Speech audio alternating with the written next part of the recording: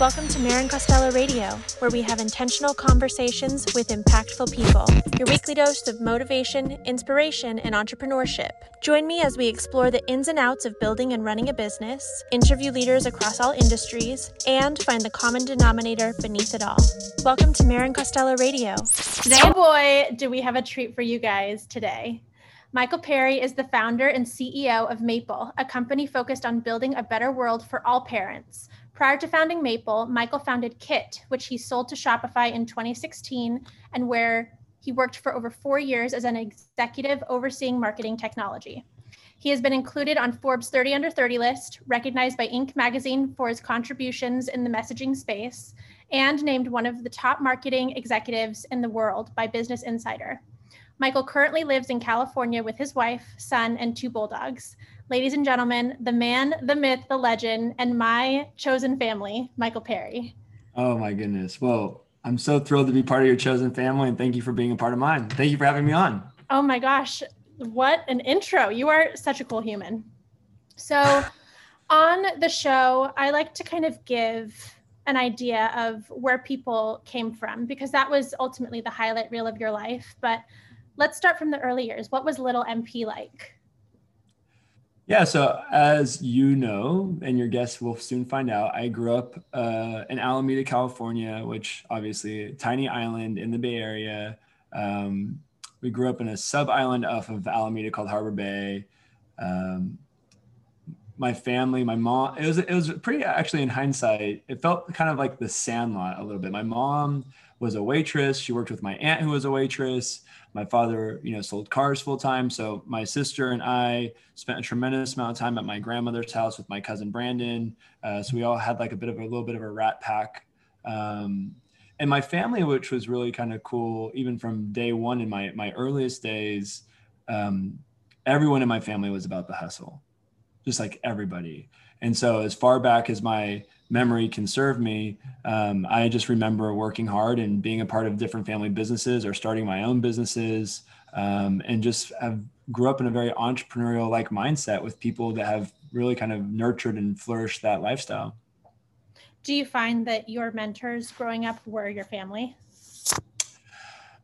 I think the easy answer is I think that my mentors, my father and my mother, I think there's a certain level of idolization that has taken place because, my mom had me when she was 23, and my parents struggled significantly to raise my sister and I. And there was such a high level of sacrifice for my sister and I. We grew up with so little to have a better quality of life than they could ever foresee for themselves. And so there was the mentorship aspect of like, they taught me selflessness, and they taught me what servitude looks like for the people that you care the most about. And my mother certainly was of the us versus I mentality, as was my grandmother. I remember being a child and my grandmother opening up her cabinets and my parents grocery shopping out of her cabinets.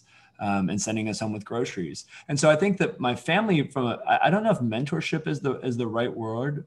It was so formative because I think that the best of me is the best of them. The best of me today is as a result of who they were to me and showed me back then. My uncle played like such a large role in my early years as a mentor because he owned a store called Video Maniacs and then owned a jewelry store. And my parents oftentimes sent me to go work for him on the weekends to keep me out of trouble. And he paid me $3 an hour. And so, but I don't view mentor. So he would be probably my earliest mentor. But I've always, I think, learned the most and idolized the most my parents. What was your earliest exposure to entrepreneurship and to business? Was it your uncle? Yeah, definitely 100%. Yeah. I mean, when I was 7 years of age, my mom and dad sent me to work for my uncle on Saturdays and Sundays. My mom would drop me off at 9 a.m. and pick me up at, towards the end of the day.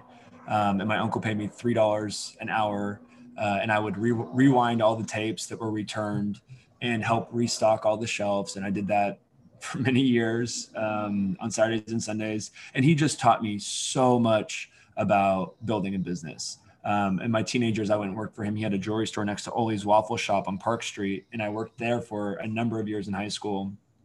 And he paid me $50 a day, cash, which I thought was, so cool. All the money in the world to be making $50 a day at 14, 15 years of age.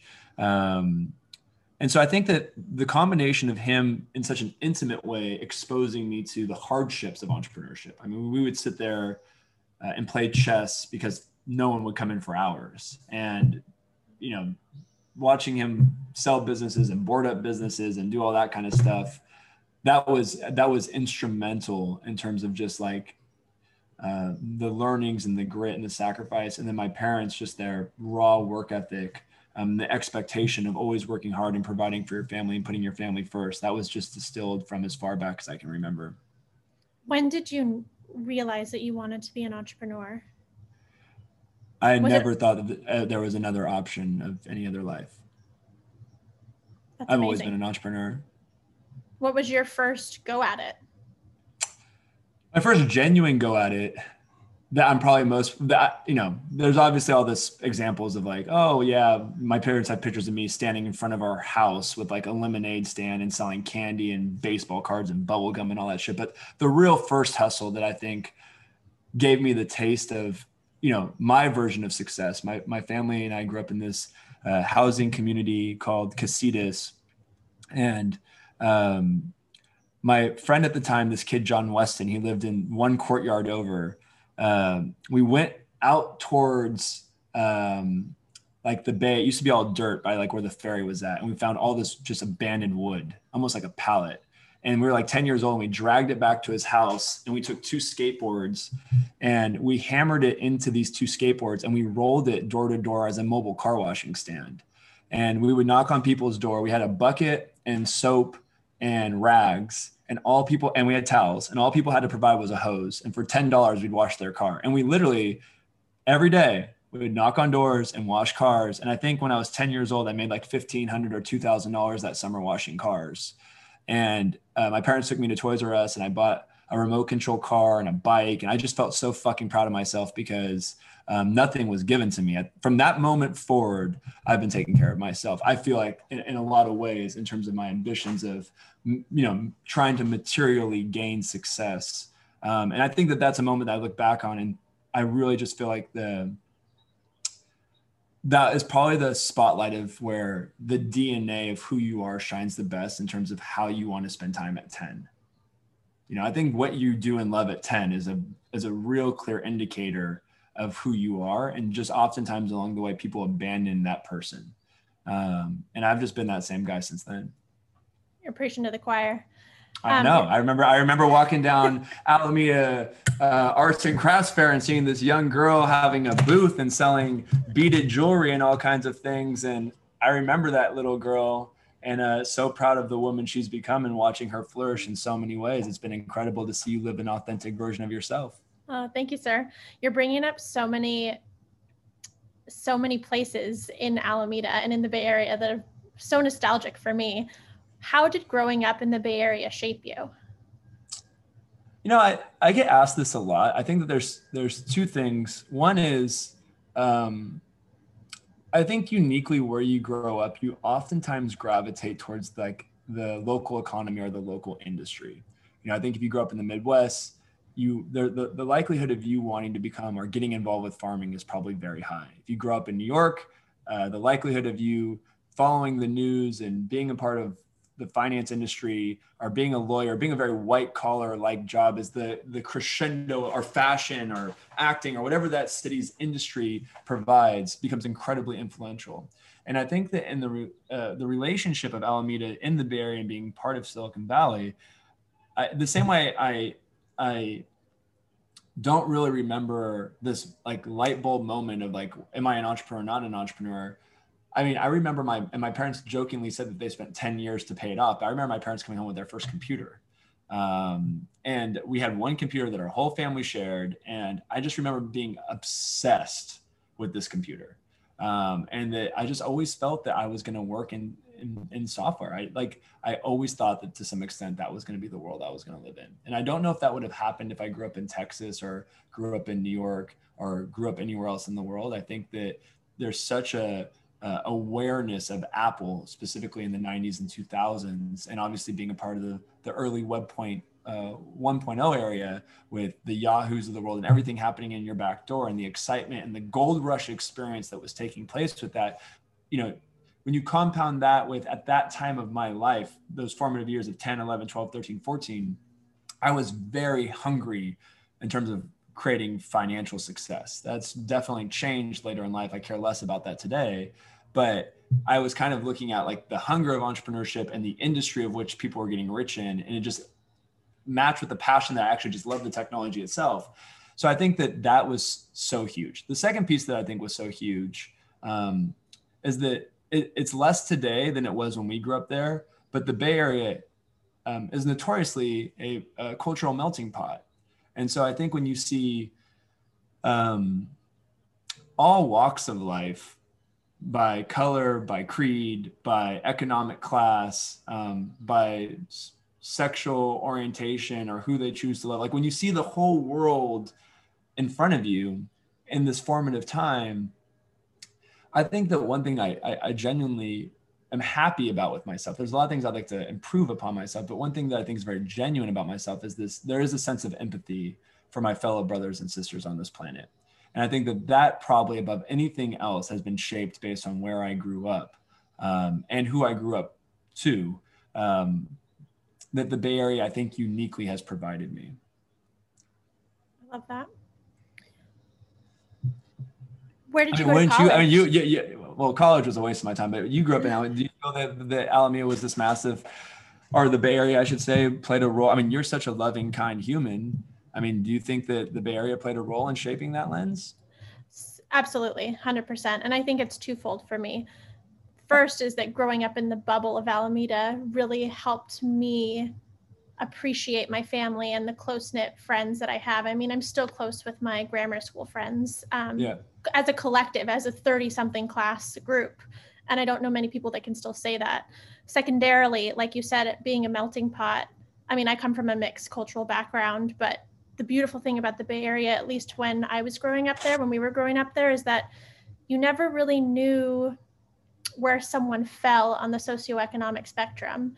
You Correct. never really knew what their background was. So just accepting people for who they are and for the quality and their character and the quality of people that they are. Growing up in the Bay Area, that was the biggest gift that it gave to me. Yeah, I wholeheartedly agree. I think that, there's always this famous saying, I can't remember where I heard it, or in fact, maybe I made it up, but LA is probably one of the, and you used to live in LA. Well, LA is one of the few places where the guy that's driving a Lamborghini probably lives in a studio, and the Bay Area is probably one of the few places where the guy that lives in the $20 million house is driving the Prius. And so there is this like sense of like humility that I think is so uniquely applied to wealth in the Bay Area, in terms of like, there was a time where level setting existed. And I think that that's very admirable and something that I admire deeply today. I couldn't agree more. But I do want to talk about your college experience. You said it was a waste of your time, but explain that. It was. Well, I mean, I went to a very good high school. I went to Bishop O'Dowd High School in the Oakland Hills. It was a college prep high school. When I went there, it was considered one of the top 5 high schools in the Bay Area. At one point, it was one of the top 10 high schools in California. 99.9% of the people who graduate go on to a 4-year university. I think the year that I graduated, out of 300 kids, 10% went to an Ivy League school, like just a really stellar place. So one is, I think that high school was incredibly important in terms of where I learned probably the most, structural learning at least, and the excellence around academia that I didn't really get to take advantage of. One of my biggest regrets was not trying hard enough in high school. And part of that was I was working a full-time job. I was working 40, 50 hours a week when I was in high school. Monday through Friday, I was a pool boy, and Saturdays and Sundays, I worked, Monday through Friday, I worked in a kids club at the Claremont Hotel from 4 p.m. to 8 p.m. And then on Saturdays and Sundays, I did the 6 a.m. to 2 p.m. pool cleaning shift. And so I really, again, prioritized making money over learning. And when I went to San Francisco State, I remember my very first class was English 101, and they wanted to talk about, we were going to learn that semester about 5-paragraph structure, essay writing. And I learned that when I was 14 as a freshman in high school at the high school that I went to. And I was like, holy fuck. So actually the last college book I bought was after my freshman. I didn't buy a college book again after my freshman year of college. I did my sophomore and junior year with no college books and just showed up and just randomly passed class. I ultimately dropped out of college on 2 different occasions, tried to go back. I never graduated school. And what I learned was, and I'm learning this even at a higher level now in the working culture, is that when you're a part of a system that does not work for you, you're destined for failure. And the problem with college was that I struggled so much in college and failed classes, and the result of the system, and I would say the system failing me, was that it left a very negative ripple on my own confidence and thinking I was unintelligent because I was struggling to pass very basic classes. And so I've arrived at a place where I don't know if the 9-to-5 working schedule is the best design for every working professional. I also don't think that college is the best design system for learning and solidifying credibility of what you can do. I think that there's cases where, like I don't know if I want to go see a doctor that hasn't been to med school, and I don't know if I'd want to have a legal team that hasn't gone through the rigmarole of passing the bar, but I don't know if I can say in business that going to business school or having an MBA is of greater competitive advantage than going out and failing in the real world and learning real lessons. And similarly, I don't know if you get the best out of employees when you force them to work a 9-to-5 when their mind is designed to optimize and operate at higher levels at different times. And so that's why we've introduced different flexibility hours at the current company that I'm working at. And school just failed me. It was the perfect storm of me learning too much out of college prep school, that the first year of college was way too fucking easy. And the second piece of it being that school was just not for me. And that I knew I didn't want to go be a $60,000. I mean, I was at one time in college, I was making $150,000 a year selling cars, and I was making more than my professors. And I was like, you can't tell me shit. I was very arrogant. I was living a very large life, and I was 20 years of age, making $10,000, $12,000 a month. And that also factored into me just losing interest in trying to graduate from a school to go make a $70,000 a year job. How did you go from that job in college to your entrepreneurial ventures? Well, when I was 18, after graduating high school, and obviously I moved to San Francisco, I started going to San Francisco State. I went and worked for my father as a detailer, washing cars. And at that time, I can't remember exactly what he was paying me, but I think it was like $12 an hour or something around there. And I was watching these guys who I just didn't think were very talented, making $6,000, $7,000, $8,000 a month selling cars. I'm like, fuck this, I can do that. So I actually used to have hair longer than this. I one day went and got my hair cut and went and bought a suit and showed up to work. And I said, I'm going to start selling cars. My parents were like, okay. And so I ended up, not realizing I was going to end up spending the next 7 years doing that. So from 18 to 25, I was selling cars. Somewhere along the middle of that, I stopped selling cars, dropped out of San Francisco State, moved to Santa Barbara, lived there for a year, came back. But I started basically, I think around the time I was 21, 22, realizing that life was not playing out how I wanted it to. I didn't go to a cool school like UCLA. I didn't, where Miss Costello went. I didn't have Saturday football games. I hadn't even drank alcohol or gone to parties. I was in a really toxic, from at the end of my high school time with my high school girlfriend, toxic relationship in hindsight. And she was off living in a different state. She went to UCLA, but ended up living in New York. Like the world, people were growing into themselves.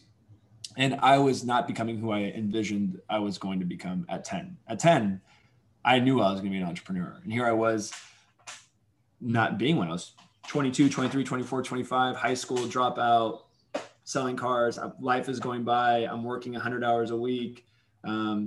And I was around 22, I started working on software ideas and building software companies on nights and weekends. And after doing that for a couple of years and failing a couple of companies, my wife basically, who was my girlfriend at the time, said, "Hey, you really want to do this? You're really good at it, but you should probably just go 100%." And so I just built up the courage to just say, fuck it. Like, this is my one ride. Like, I think people grossly disrespect time. Like, I just had this like real strong epiphany in my early 20s that I am going to die. And I want to make every decision moving forward to minimize my regret at the end. And one of the things I knew would be a huge regret was not trying to become the best version of how I envisioned myself. And so I walked away from the job, started a company, put $60,000 of my own money in. You know, this is a very long story, of course, but sold my cars that I owned to finance that company. That company, after 3 years, ended up going to zero. Lost family members' money. I was about $70,000 in debt on credit cards. Was dealing with eviction notices every 30 days. Was living on food stamps. You know, the story gets kind of crazy from there. But I just think that if everyone at any age took a step back and recognized that this is it, that there is no second ride, that you have one admission ticket, but you get to design the roller coaster. I bet you if they had the courage, they would change their life. And most people just don't.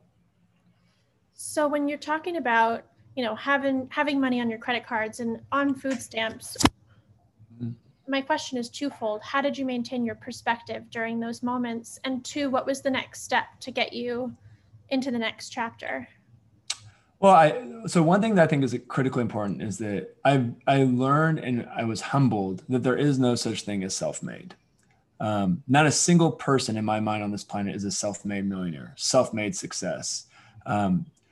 If people had the humility to take a step back, they'd realize that they had a support system, whether that was their spouse or their partner or their friends. Someone told them, keep going.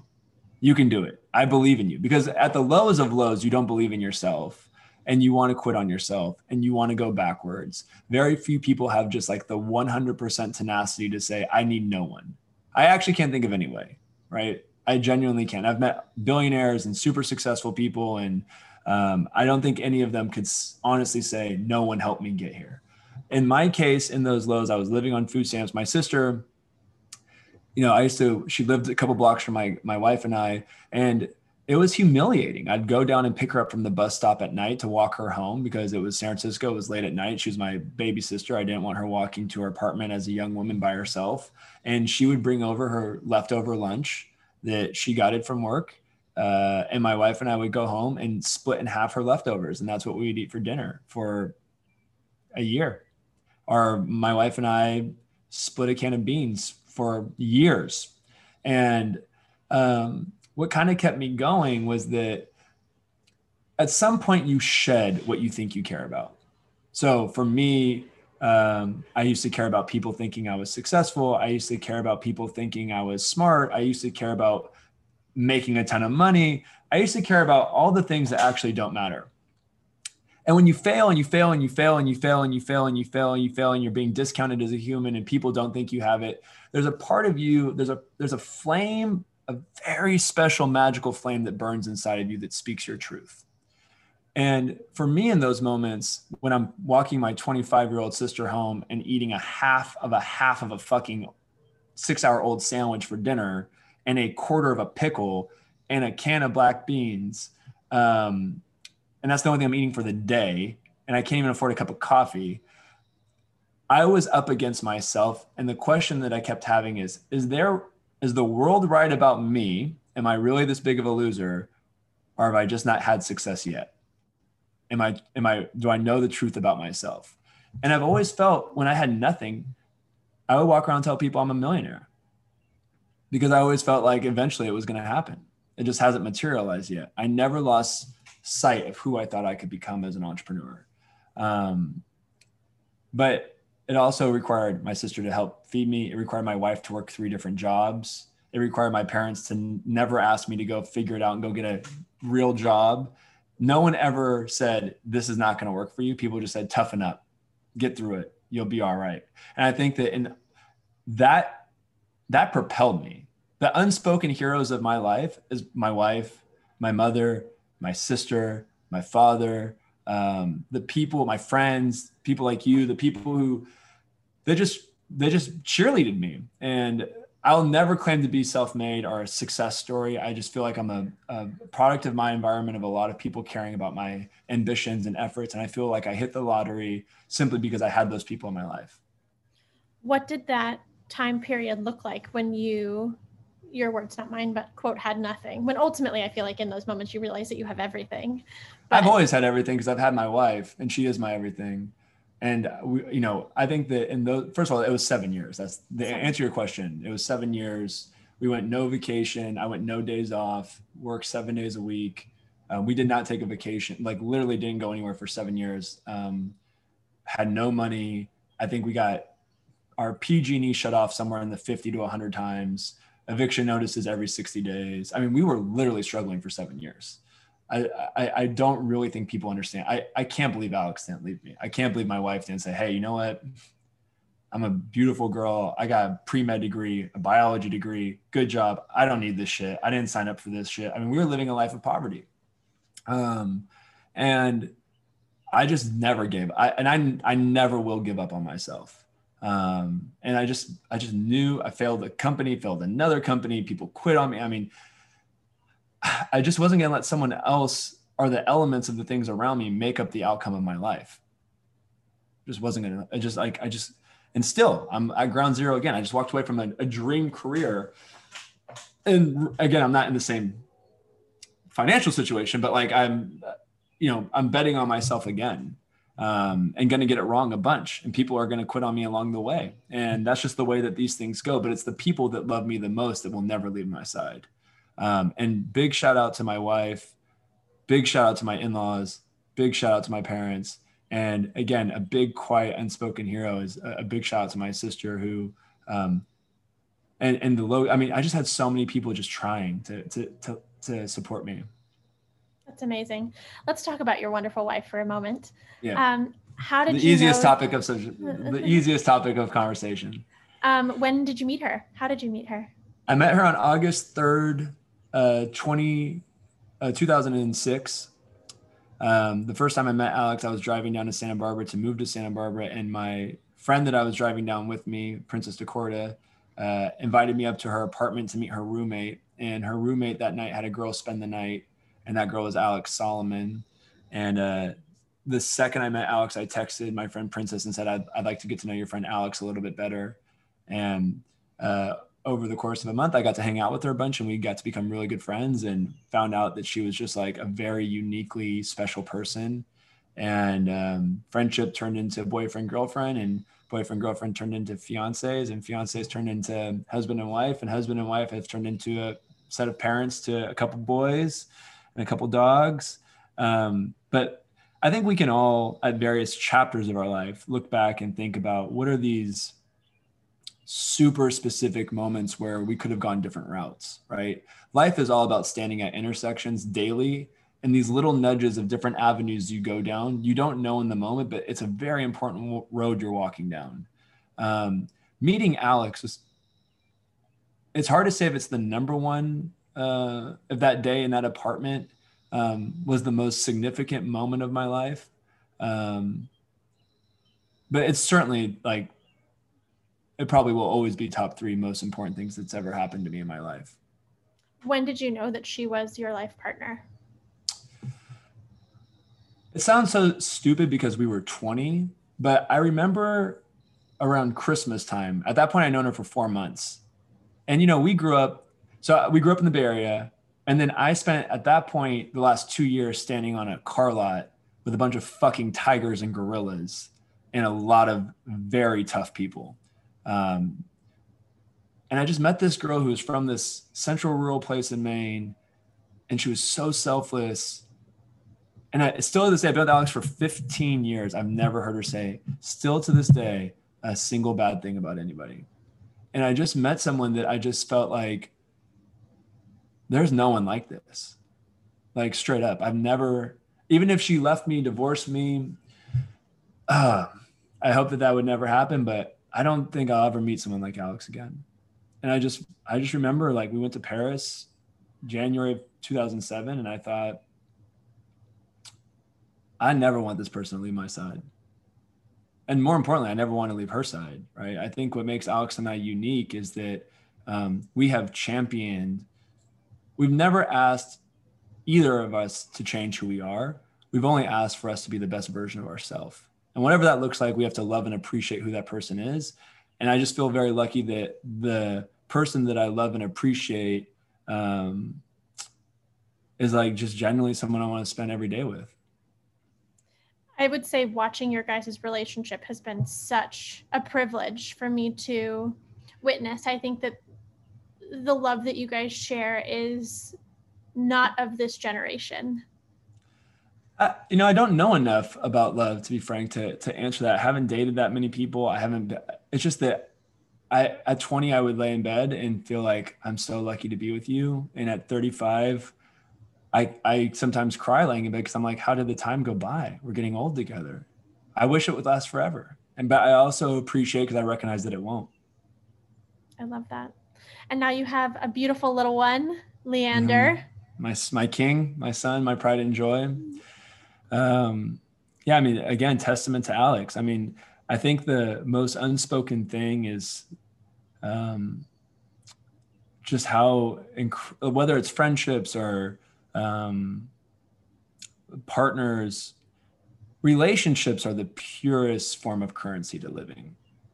They're what make life. When I'm at the end of my life, I don't think I'm going to think, oh my God, these companies I built, these houses I bought, these cars that I drove, these clothes that I wore, these places I traveled. Greece is not going to be standing by my bedside. Neither is my Porsche, right? It's like my wife is going to be there, my children will be there. And Alex found out in 2017 she was not going to be able to naturally conceive a child, and that we were going to have a very hard journey in front of us. And there was a few options, and all of them were good options. And we chose the option, or I should say, Alex courageously chose the option of in vitro fertilization.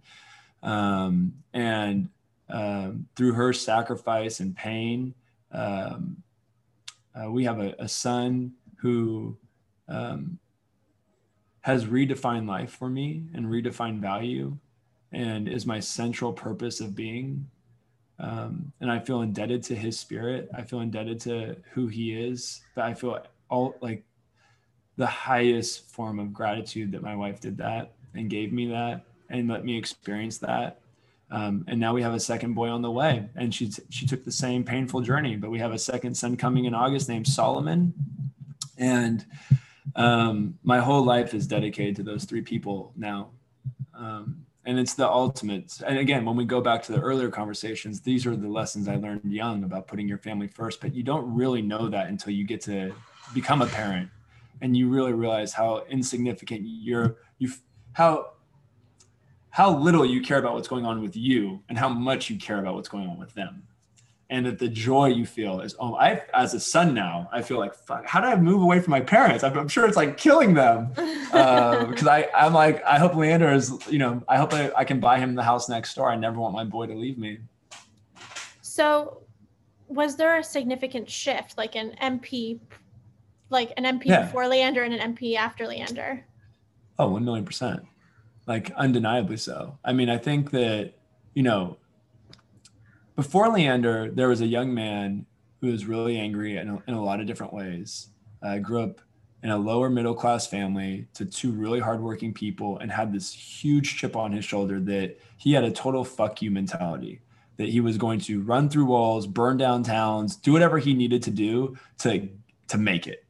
And his definition of making it was building companies, making money. I actually am going to change my bio. I don't give a fuck that I was Forbes 30 under 30, or that Business Insider said I was the top 20 people in the world. Like, these things at one time mattered greatly to me. Today, my bio should read Michael Perry, entrepreneur, investor, father. And the emphasis should be on my children. The first time I held Leander, that's maybe the only competing spot for the first time I met Alex.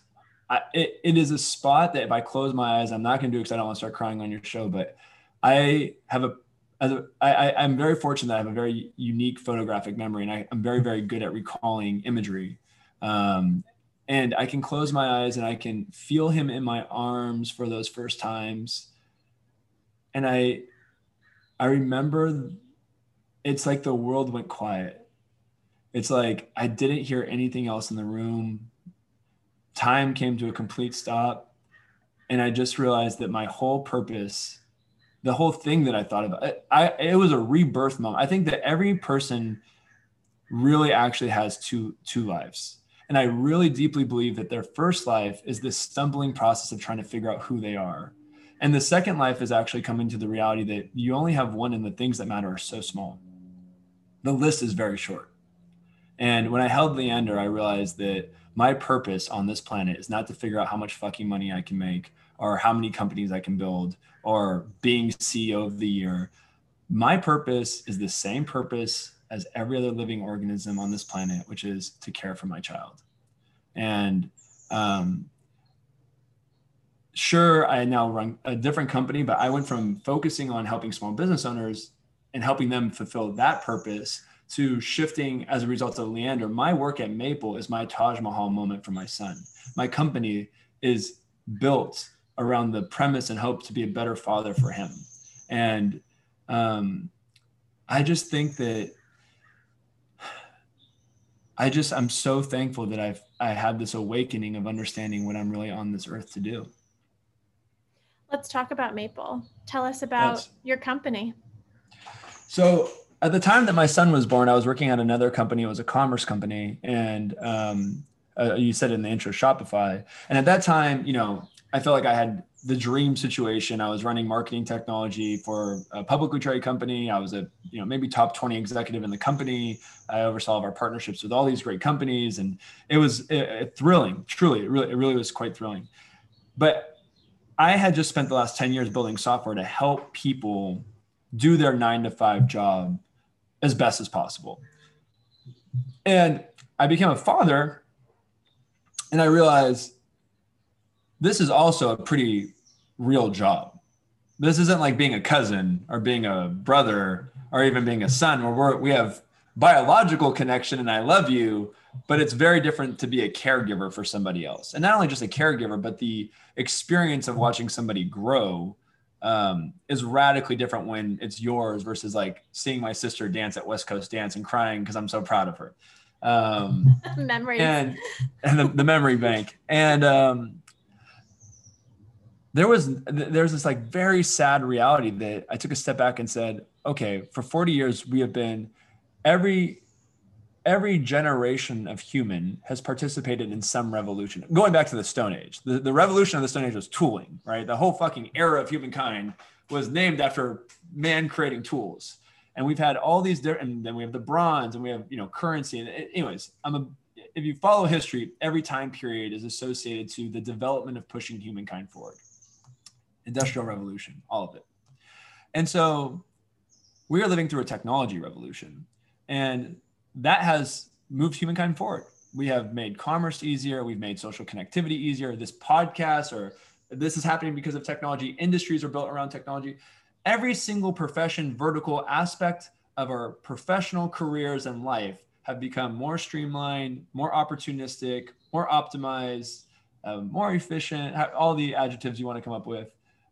But yet parenting has remained the same for the most part, and actually more complex and challenging in today's world than the Stone Age. Stone Age was like, keep your kid alive, keep them fed. Today, the level of complexity is out of control with what it takes to be a parent in today's world. And as a technologist, I stepped back and just said, like, what's out there to help me do this job? Because every other tool I use is designed to help me do my job. And there was nothing. And I realized that in this great technology revolution, somehow, because everything is so Machiavellian and about money, we have forgot about parents. And I sat on this for about a year and decided that I wanted to go and build, and I've been learning, Marion, I've been learning a tremendous amount about, what does it take to run a household? Why does mom carry most of the mental load? Why, just all these complexities to like how the system of parenting is set up. The same way we think that the system of schooling is set up to fail some people, the system of a 9-to-5 workforce is set up to fail some people. The system in today's home is failing most people. And so Maple is a unique mobile application that allows for parents or family members or the people in your life that you're building your household with to collaborate and accomplish the workload of the home. And so that way, that invisible work and the mental workload that is typically carried by one person is now distributed and shared by many. And we believe that this change in the system and the technology that empowers the change of the system is going to be a generational company that literally transform the house that most of the next wave of children will grow up in, and the way that the house comes together to get things done. And so we started that company in August 2020. My co-founder and I, Mike, who this is our fourth business together, we built a team in the last part of 2020, early 2021. We raised almost $4 million to date. We've hired 9 different people. We have thousands of people using the app currently in beta. We're doing a bunch of product changes right now to get the app ready for public launch. But I just hope that Maple is a company that stands for improving the quality of life for many, but part of that means bringing equality to everyone. And I just believe that Maple will be the most important, outside of raising my children, Maple will be the most important body of work that I personally do. What does the name mean? So Maple is I think the universe chose the name for this company. At one point we wanted to name the company Matter because we're all made of matter. And it just seemed like a cool name for the company. And then I started getting a little bit deep in my philosophical bag about so much about our life is man-made, so much about how we define purpose is man-made. I think people are crushed under the unexpected pressures of society that I don't think are fair and exist. And so I started asking, what is the purpose of everything? And again, I do think it's about keeping our species alive. That's the singular purpose. And I thought, as someone who loves trees, like, wow, a tree has man cuts a tree down to make a home. So there's all these examples of man harvests the tree. Man does a lot of different things to make paper and to destructively hurt the world, but also push us forward. But the actual purpose of a tree is to provide shelter and to provide oxygen. That is the actual, provide nourishment, provide shelter, provide oxygen. So I love trees. And so I started thinking about wanting to name the company after a tree. And then there's 3 things that made me realize that Maple was the perfect name. One is the house I grew up in Alameda, in Casitas on Flora Vista, had this beautiful Japanese maple in the backyard. And the house that my parents moved us to off of Fernside had a beautiful Japanese maple. The house I grew up in Oakland had a beautiful Japanese maple. The house my first house I bought in Oakland had a Japanese maple. And the house I had in Calistoga that unfortunately we recently lost to the glass fires had the most gorgeous maple. So the maple for me is the tree of the home in my life. And at the time that Alex found out she couldn't have a baby naturally, we decided to take a trip to Japan to heal. And part of that trip to Japan and having these very heartfelt conversations and moments and prayer and crying. And we went around Japan chasing the red maples, chasing the maple leaf, changing from green to red to yellow. And it was in Japan that Alex decided that she wanted to move forward with IVF, knowing that that was going to mean procedures, surgeries, thousands of shots, stepping away from her career that she worked on for 15 years. Like Alex going through IVF has been probably the largest sacrifice and gift I've ever seen anybody do. And I just think that the maple tree to me is just the ultimate symbol of family in my life. And so if I was going to give the rest of my life, which I am, to building technology to better families, which Maple will, it felt like it was the most appropriate name for the company. You have such a spiritual relationship with yourself, with the world around you. Do you have a spiritual practice? As an observer, I can say that it's spiritual, but I'm curious what your actual practice is. So spirituality and religion has been a very conflicting thing in my mind for about 20 years. I grew up as in the Catholic Church. I was an altar server for a number of years. I do believe that there are so many unexplainable things that are out of my reach. I think the church taught me a lot about servitude and putting everyone before myself. On a spiritual level, though, I think I assimilate the most with Buddhism. And on a deeper level, I just am like, I feel very deeply connected, mostly to time. Like I just really recognize my time is going to be really short here. I don't know how long I'm going to live as a human on this planet, but no matter what that age is in the scheme of things, it's moot. It's so irrelevant. And so I just have like this, I just think we all should take a step back and basically live life through, I think, two really deep places. One is gratitude. You don't deserve to be here. No one deserves anything. I don't deserve the things I have. Somehow, some way, the universe decided to give me a shot and give me a run on this planet and get to experience fresh air and experience the wind and watch trees change colors and be in the ocean and see wildlife around me and get to just experience the marvel of the unexplainable. And I think that that is just such an amazing, I got this morning, I went for a walk down the beach, I went for a run, and then I just stopped and just stood there. And I'm just like, I'm so insignificant in this world. It's just, I don't matter. So why not just enjoy it? And the other place is that I think that sometimes we take ourselves so seriously that we lose the lens of empathy. 99.9% of people, yourself and myself included, if we're being honest, is probably struggling with something. There is no perfect scenario. And so if you know that you yourself are dealing with complexities, then the brother and sister to the left and right of you is equally dealing with complexities. So why not be kind? Just why not be easy? And I just think that if we all kind of came from this place of recognizing that we are not that important and that being here is a gift, being here is a very unique part of the human experience at this moment, at this time. And that the people that we're experiencing it with are struggling to simplify their own life and have peace in their own mind. Life gets so much better when you live life through these two places. And I don't know if that's spirituality. I don't know if that's maturity. I don't know what you would classify it as. I just know that I will only be Michael Perry once. I don't know what will happen to my spirit when I'm gone. I hope it's not like a computer where they just flip the switch and that's it. I hope that I go somewhere. I hope that I come back as something.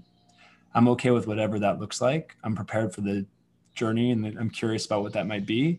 But the same ways as that's the unknown, the magic of being here right now is unknown. And so why not just appreciate this? And I just live my life like that now. I just live my life because being Leander's dad is the best fucking thing in the universe. Being Alex's husband is the best thing in the universe. I won't ever get to be those two roles ever again. I'll never get to be Alex's husband again. I'll never get to be Leander's dad ever again. And I'll never get to experience this world in this way ever again. And so I'm just going to cherish it and just try to make the people around me better and add as much value to them as a result of it. And I just find life better that way. That's beautiful.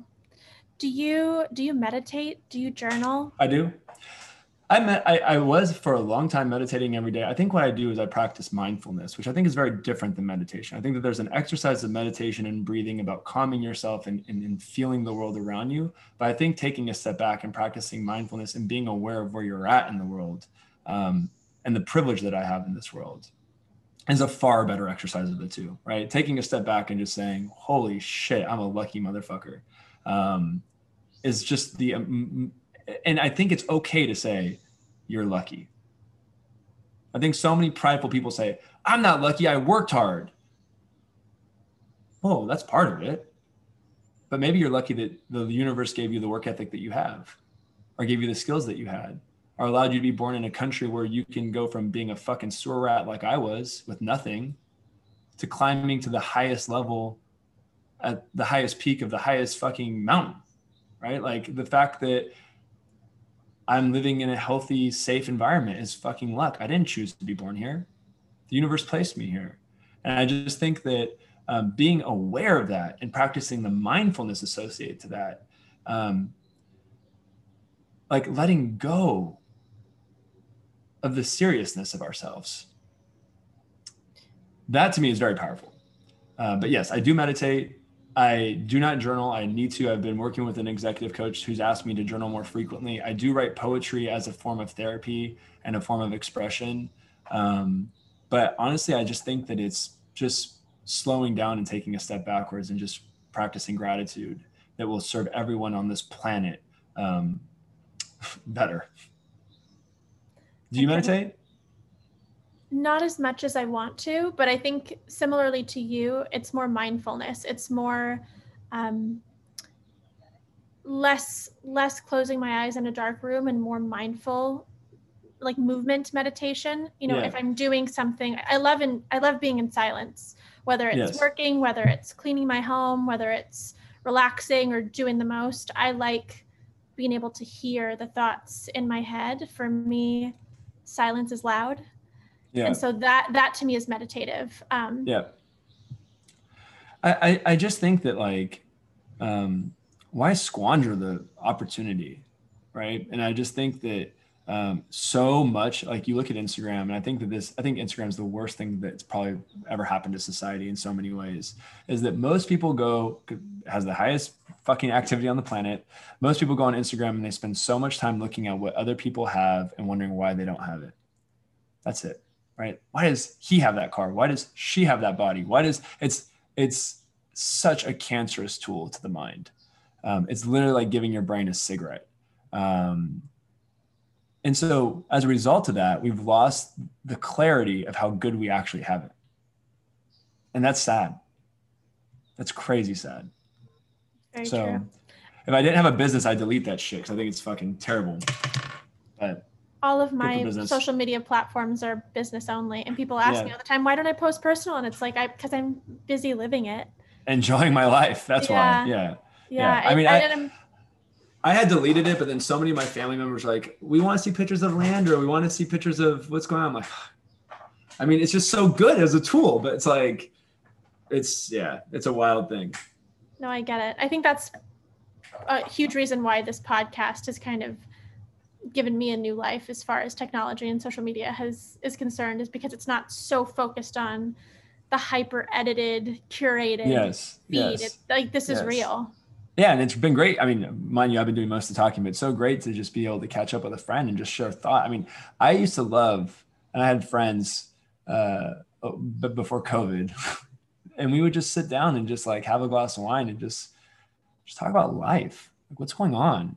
Are you okay? Things good? How's business? How are your kids? You know, it's like, that doesn't happen enough now. And I think that podcasts and conversations like this they felt such a nice void. But I think that people are like, my personal opinion is, you know, here's my just high level 2 cents for whatever it's worth to whoever's listening to this.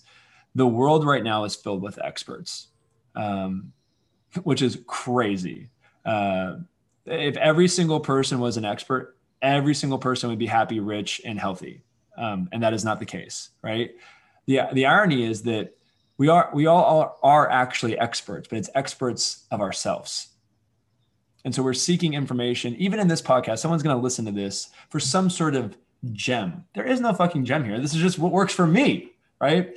I don't listen to, I don't chase trends. I don't invest in fucking crypto because I don't care and I'm not interested in it. And I don't chase random things or follow random advice or do random shit because it's just not for me, right? And I think that if more people focus on what was right for them, that's like the ultimate path of getting on the right course of life. Well, that is my beautiful. 2 cents. That's beautiful. Well, on that note, how can we support you? Honestly, like I'm most interested at this stage of my life in supporting other people. You know, obviously I'm open to anyone who's on Twitter or Instagram, as we just shit on both of them, but, I'm at Michael Perry everywhere. I'm Michael@growmaple.com. Like, I always love just trading thoughts. And certainly if you're in a family, which we all are, or you have friends who are expecting children, to recommend Maple, I would be endlessly grateful for. But honestly, the best way I think, actually, let me take that back. The best way any person can support me is, and like, because I actually have sadness in my heart that I don't think enough people are spending time investing in themselves. And so that's my actual ask is if people could I just got this piece of advice and it's been brilliant. If you could pick a random time, don't look at your calendar, just pick a random time in the day. Maybe it's 3:20 and set an alarm with a good chime. And when the chime goes off, take one step backwards and ask yourself, what's great about today? That's what I want everyone to do. And I bet you if you did that day after day after day after day after day after day after day, you feel pretty good about life. That's beautiful. Thank you so much for your time, for your wisdom, just for everything. I love and miss you so much. I miss you too. Thank you for having me. Oh my gosh, of course. And I hope that we can start up Mike Cella again. I mean, the one thing I am definitely vain about are my birthday parties. And when COVID passes, I am planning on going on a birthday party. I might have a birthday party on a non-birthday month. I might just the second I can bring it back safely, it's going to be a big vibe. And an extra thank you for introducing me to my twin flame soul sister, pseudo life partner, Chelsea Lefkin. Shout out to Chelsea. So I'm looking at her artwork behind you. Shout out to Chelsea. You are. Yeah. Well, I adore you and thank you so much for everything. My pleasure. Love you. Love you. Well, my heart is so full. A huge thank you to Michael Perry for taking the time to chat with us. Another thank you to our radio station at Dash Radio for hosting us and our producers at Island City Media Group. If you liked this podcast, please like, follow, and subscribe on Spotify and Apple Podcasts. And if you want to connect with me offline, you can find me on Instagram at Marin Costello and Marin Costello Radio.